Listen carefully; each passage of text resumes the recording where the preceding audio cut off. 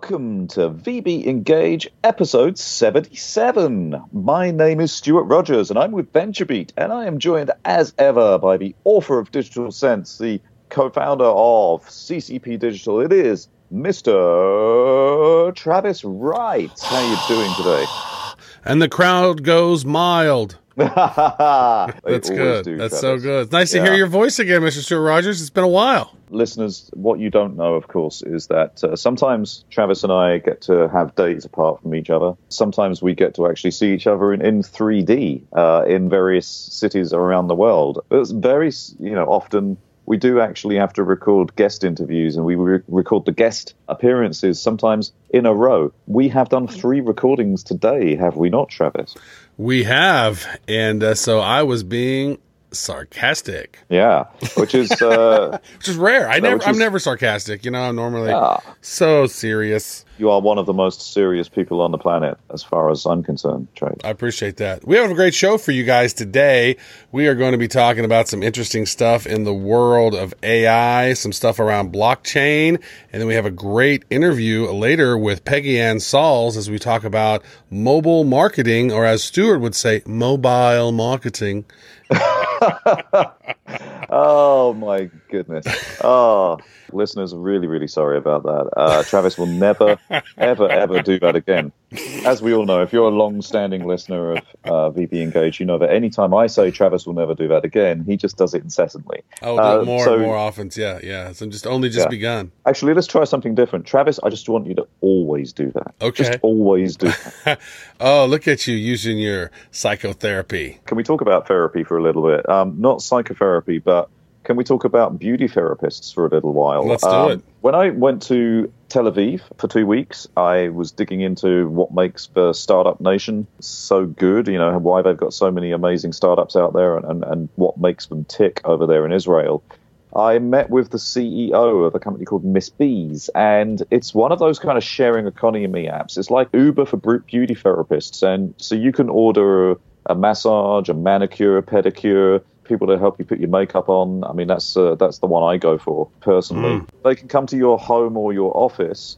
So you basically, you book them using the app. Now, they've just announced that they have now rolled out artificial intelligence and machine learning across the entire platform. So this is not a huge company. They're a good size company with apps on both Android and iOS, and they're doing some really amazing things in terms of bringing together the beauty therapist industry, and that's actually helping women be empowered and work all over the place. So they've got this running in Tel Aviv and in London and elsewhere. So it's doing a great thing on that side, and it's putting AI into every single part of it. So they've got a chatbot in there for support. They've got smart routing in there in terms of like choosing the best, most performant routes for the therapist. So they go from point A to Z and every point in between in the best possible way.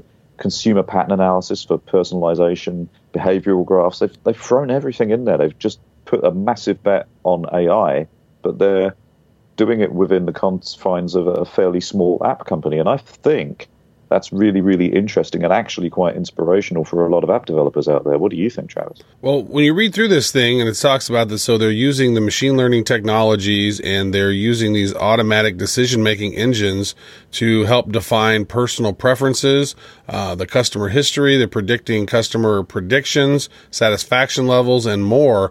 And so they can do some analysis on the customers and realize and say, hey, okay, this person, we need to go ahead and send this person out because maybe they're a little more high maintenance, and so you need to have a better or somebody who's a little more experienced to go out there. It's a platform that it just goes to show where AI and machine learning can fit into all of these different apps in all these different industries, and there's no slowing down of the AI. There's absolutely no slowing down of it, and it's really, I think, very interesting that AI in this context is being incorporated into an entire platform by a regular app developer. It's not something that you need to be like a huge Fortune 500 company to actually use this stuff. It's even being used to the point where it's determining the best time for the therapist to launch deals and offer discount coupons and that kind of stuff for frequent customers. It's doing some really smart stuff, and they've put it right throughout the entire platform and throughout the entire app. And I just think that's really smart from their perspective, but at the same time, it's quite hopeful, from the point of view of all other app or website developers, because if they can put AI into it, then so can you. And, I think that's really, really cool. It's certainly something that caught my eye. And I saw a piece of news about how regular companies that maybe are doing something we've seen maybe a dozen times before, are now using blockchain technology to disrupt the way that is done and create an entire economy around it. What was that news this week? Yes, there's a company out called Venyware, which looks like V Anywhere. And this is a skill sharing solution that's basically allowing anyone that has any marketable skills to capitalize on that knowledge, and they're utilizing the blockchain technology, which is near and dear to my heart. As we've mentioned in other shows, I do co-host the Bad Crypto podcast, which is all about blockchain and Bitcoin and cryptocurrency and all that great stuff. So it's always interesting to see new blockchain technologies, as blockchain is really, truly disrupting so many industries. I've pinned about 50 different industries so far that blockchain is disrupting, and this is not one that I had pegged. So this one right here is it's basically what it's allowing to do is you can share your skills. Now there's certain places you can already share skills, like Mechanical Turk or Skillshare, some other places, and you can do different freelance stuff on Upwork and other different sites like that. But this right here, it's basically a platform that allows you to provide live one-on-one interactions with someone who has the skill set that you're requiring to finish or work on some different project or learn from them, right? So how is this interactive experience set up, Stewart? Let's say that, I need somebody to teach me how to speak Russian. There'll be somebody out there who will give me Russian lessons via video using the app, etc., etc. But what's really interesting is the fact that this is blockchain technology underlying this. And this is, listeners, something you're just going to have to go get your head around. Yes, there are lots of platforms out there that do this similar kind of thing. Or, you could go and just watch some YouTube videos. It's not going to be the same as getting that one-to-one interaction and tuition, right? But in terms of what's happening here is that they've created an entire economy around their token, the VANY token. Therefore, people are getting paid using that economy. So it's like having a local currency for the service. And also, of course, the fact that it's on blockchain means that everything that's happening in the ecosystem is all completely transparent in the ledger, so that you're not going to get situations where there's fraudulent activity on there, or because they do actually do within this system a lot of predetermination of the skillers, they call them, the people that are giving the skills, to make sure that they're good people and that you're not going to get sort of nastiness in there. But, if somebody did do something wrong, then there is a block and report system. And, of course, all of that is going into a transparent ledger where everybody can see exactly what's going on. The chances of bad things happening within this platform is pretty low. And I just like that combination of controls, transparency, regulation almost that blockchain technology brings to any technology and any startup, plus the fact that it's got its own currency as well, which means they're creating their entire own economy around skill sharing. And this is how you need to think if you're going to be thinking about blockchain. You can apply it to pretty much every business. And so far, I've seen nothing but benefits from blockchain technology applications when it comes to, changing the way that we think about existing systems. Right. Now, I love the ones that are actually solving real-world problems. There's a big rampant problem within the blockchain and cryptocurrency industry of people creating coins and tokens just because, and there's a lot of scam coins, or as it's called in the industry, shit coins. There's a lot of them out there, and we interviewed, actually on Bad Crypto, we interviewed James Altucher, and he said that he thinks about 90% of most of the cryptocurrencies out there are scams, or they're not going to be successful. But there's going to be that 10%, 5 to 10% that are really, really ridiculously successful. I look at it like this, is that there's all these industries that are being disrupted by blockchain, And so right now we've identified 50 plus that are being disrupted. And if you look at what happens in the stock market, right? So if these guys disrupt this industry with blockchain and they become, sort of the blockchain industry leader, there's going to be one leader in every one of those industries that gets disrupted. And there's going to be the number 2 place one and the number 3 place one. But over time, that number 1 company that disrupted that industry is going to be the winner. And so if you can pick those out as you're moving forward into this space, there's a lot of opportunity to make a lot of, successful investments in the space. And so that brings us to our final piece of news for the week, which is 100 cryptocurrencies described in 4 words or less. These are some of the top 100 cryptocurrencies, and basically a little quick description of each one. As you get out there and really understand what's going on with blockchain technology and the associated initial coin offering that goes alongside all of those technologies, don't forget that all of this began with cryptocurrencies, things like Bitcoin, things like Ethereum, Ripple, Litecoin, Dash, etc., etc. This is just a really cool little resource that was put together over on TechCrunch. It's the name of the coin, it's the symbol, so you can go and find it on the various exchanges, and then a description of it in 4 words or less. So Bitcoin, for example, is digital gold. Ethereum is programmable contracts and money. Use this just as a really good cheat sheet to go and find out what all of the different coins that are out there are and what they're associated with as part of your education, because really feel that right now is the time to learn all about blockchain technology, learn all about what's out there and what people are doing with it. This list, if nothing else, at least gives you a starting point to go and see what people are doing. So I don't know if you know this, but there's a coin called Golem. Yes, there is actually a coin called Golem. I would imagine it's quite precious. And the explanation for that is rent other people's computers, right? So that then leads you to go and maybe Google Golem and find out what that project is all about. And that's another piece of inspiration for you in terms of what blockchain technology could do for you. So another one is the basic attention token, right? BAT. That's a decentralized ad network on the Brave browser, which is pretty cool. That was actually created by the founders of Firefox and JavaScript. So there's some really interesting projects that are popping up in this whole space. And I will just throw this out. I've not thrown a plug out before of a resource for you can go check out, but we just did a show, episode 53 of Bad Crypto. You can go to that badco.in. That's badco.in/053. That is a show that we created called Magical Internet Money. It's about a 30-minute episode where we're going through and explaining in layman terms how blockchain works, why cryptocurrencies are important, and how they match up with fiat currency like USD and the pound and the euro and all that great stuff. So if that's something you want to learn more about, and if you want to, sit through another episode of hearing my voice, that's a show that you'd want to tune into. That's really goes into in-depth, 30 minutes, kind of gives you the overview of why blockchain and cryptocurrencies are important and why you want to know about them. And because I know personally that episode is awesome, I will allow the plug. So that's completely fine, Travis. Yes. Hey, listen, speaking of plugs, we should stop doing them and get into our interview instead, which is awesome because it is the amazing Peggy Anne Salz. Peggy Anne has basically been one of the voices in mobile marketing for many, many years now. She really knows her stuff. And of course, mobile is still incredibly important to us because we live in this world where the smartphone is always within arm's reach, 24 hours a day, 7 days a week. We're going to get into what's coming next. And Peggy Anne's going to get her crystal ball and tell us all about it. Shall we get into it, Travis? Let's go.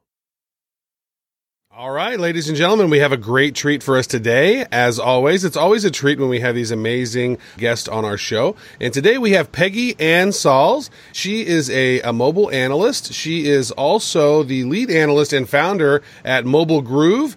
She is a content strategist and a catalyst writer. She likes to write about cattle. No. Not quite. Welcome to the show, Peggy. How are you doing? Great to be here. I have to say, I love the show, so it's great to be on the show. Thank you. It's awesome to have you on the show, Peggy. It's so good, actually. What's been amazing really for me is that we've been kind of working with each other for years now, and we only actually got to see each other in real life 2 whole months ago, which is boggles my mind. I can't believe it took that long for us to meet. Indeed, it was a long time over there at VentureBeat, and I have to say that I'm still reeling from the experience. It is an invigorating conversation, a mind meld in the Vulcan sense. I had a great time. Most people don't say that. Most people say that, they're still reeling from the experience, and they put a full stop after that sentence. But thank you for saying that. Most people say they're rinsing off. It's like...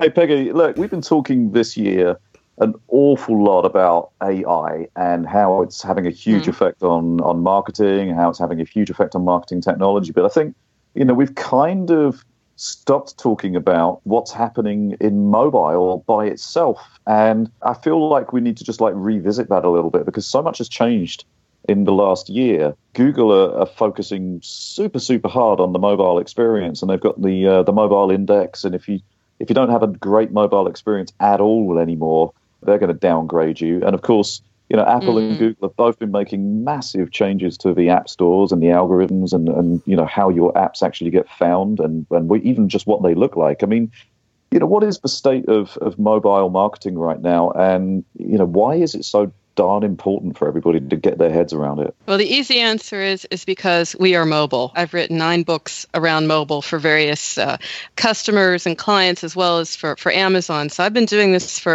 basically since mobile's been with us, right?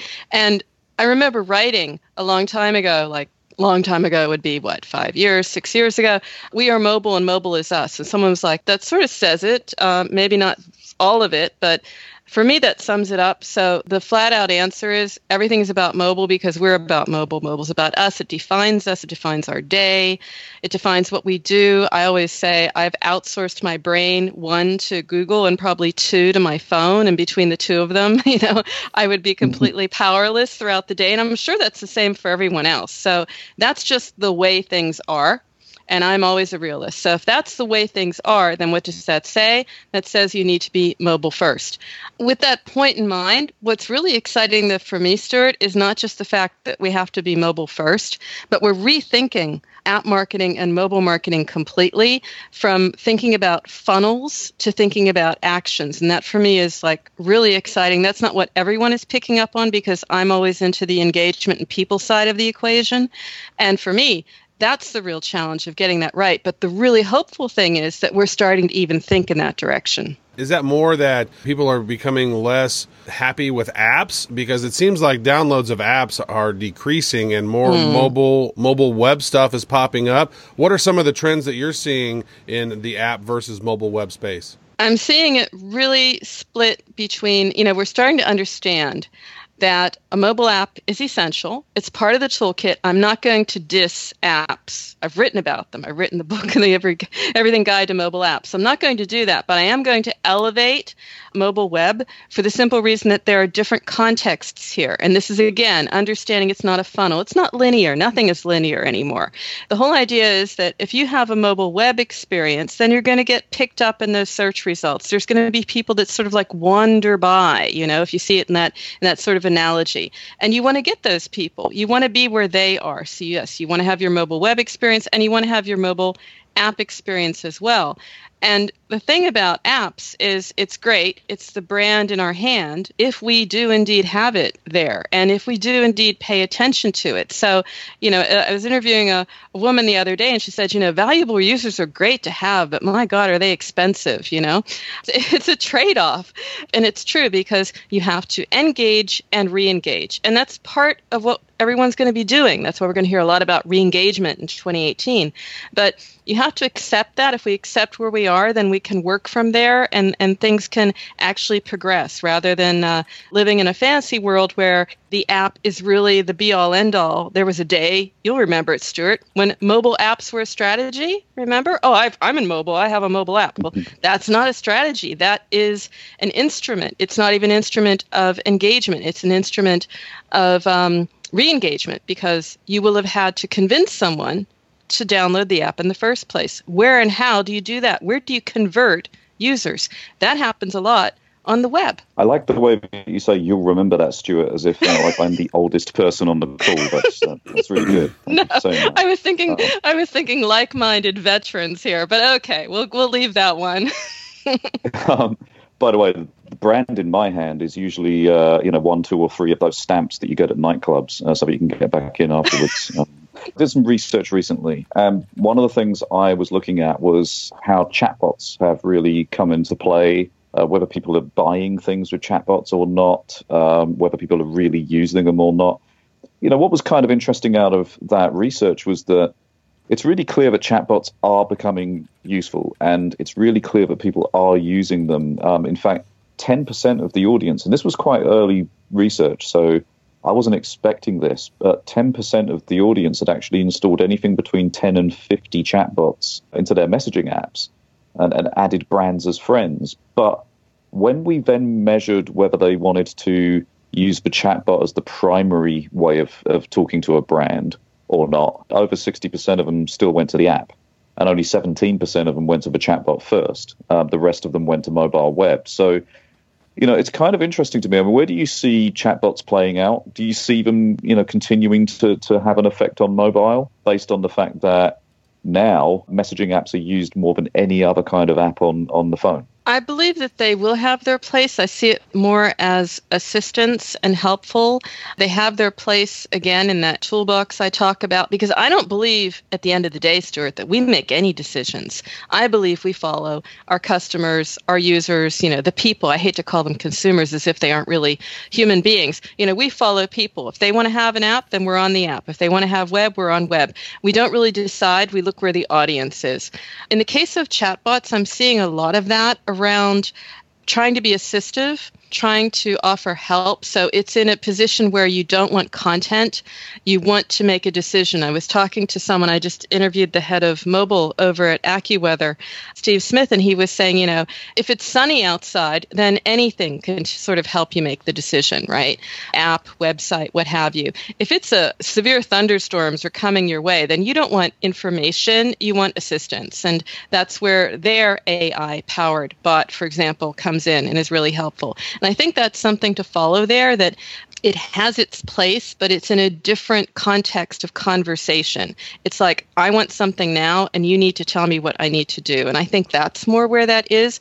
I don't think that's going away, whereas app is experience, chatbot is more a personal assistant. And obviously that's going to grow because we are talking to brands in messaging apps where we're interacting with entities. Began with the day with Siri, thinking that was, I remember people who thought that was somebody who really was there and just speaking the answers. So, we have this vision of where this comes from.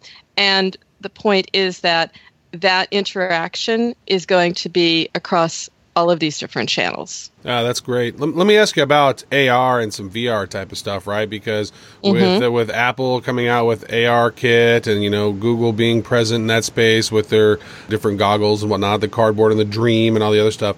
What is some of your thoughts on AR, and when is that going to really hit mainstream, in your opinion? I don't see it hitting mainstream for a while in marketing. There's some areas of marketing, because we're always talking about how everything needs to be an experience. And it does. Otherwise, why bother at the end of the day? And I'm reading research that's really exciting about how millennials and under millennials, so all of those other groups, the Gen Y, X, Z, whatever you want, they actually will take experience over discounts. How's that for one? But that's surprising, right? I know a lot of people are like, oh no, I want the discount. I want the money off. I want the coupon. No, if you give them an experience and even a heartwarming story is what I've read, they'll take that above everything else. So yes, experience is important, but there are only different types of marketing, different levels of engagement that can carry that off. I don't think that it's for everything. I think it's more about getting my attention, keeping my interest. But again, when it gets down to brands being utilities and genuinely helpful, I don't know that that's the space for VR. I tend to think it's more for engagement marketing, so I'll be on the side of effective conversational marketing, contextually relevant, a little bit of chatbot to make it sort of really assistance, and the rest of it, I won't say when, but, I'm based in Europe, which is also a little bit different from, rest of world.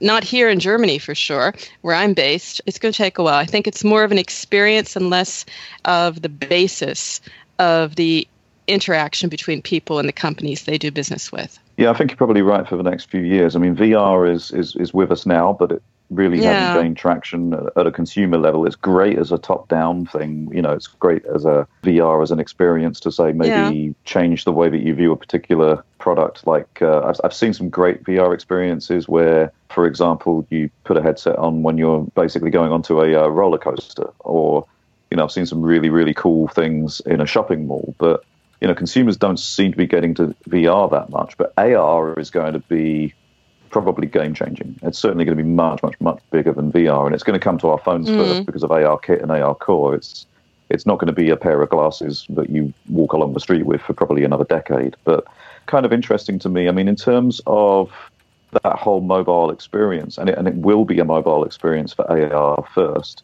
are we in danger of just like ruining everything within that space very quickly if marketers just sort of take over and start throwing marketing messages all over the place in any kind of augmented reality context? That's always the danger, isn't it? I mean, I remember back in the days of permission-based marketing, and we had this concept of, gee, what are we going to do? How frequently should we be delivering these messages? And what about opt-out? Should we allow that? And of course, that became the rule. But there was a discussion whether or not that was right or not. And I believe those same rules of engagement apply, and I believe we can screw up things just as massively as we did when we started spamming people.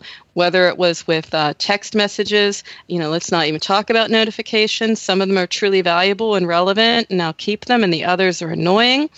I don't know what to say. You know, you give people tech, and it's like the analogy of the kid in the candy shop. It's like, oh boy, this is so cool. I have to do this, and I can do that, and I can do that. And I side with them. I understand that enthusiasm, but I'll always be the people side of the equation. You know, at the end of the day, does it add to my day, or is it somehow detracting or annoying?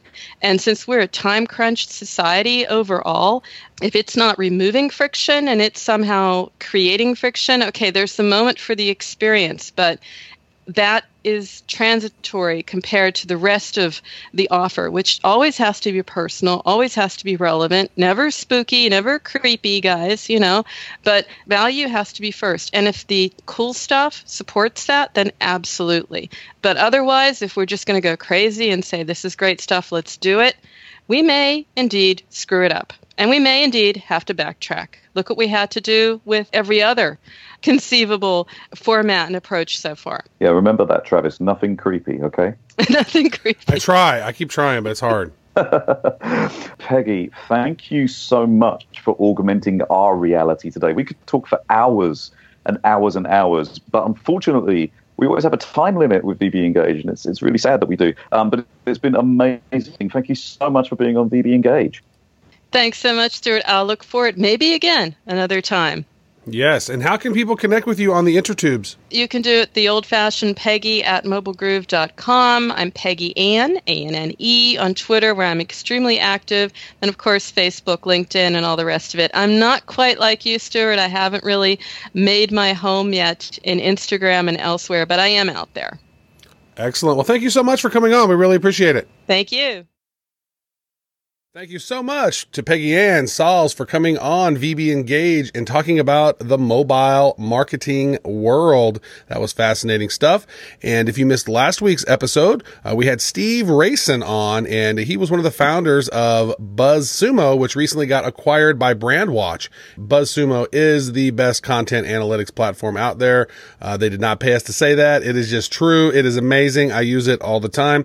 And next week, we have on Mike Wicken. You may have heard his name before. He is an epic video game creator, having created games like Doom and Metroid Prime and Donkey Kong Country and all kinds of amazing stuff. Duke Nukem, like he was part of that as well. And we chat with him next week about immersive technologies, VR, AR, and how they are applying not only to the consumer world, but more so how they are working into the enterprise landscape. And so that is fascinating stuff. And so this has been episode 77. That's a very lucky number. And that is what this has been. So for Travis Wright, goodbye. For Stewart Rogers, it's Kvedia. We'll see you guys next week.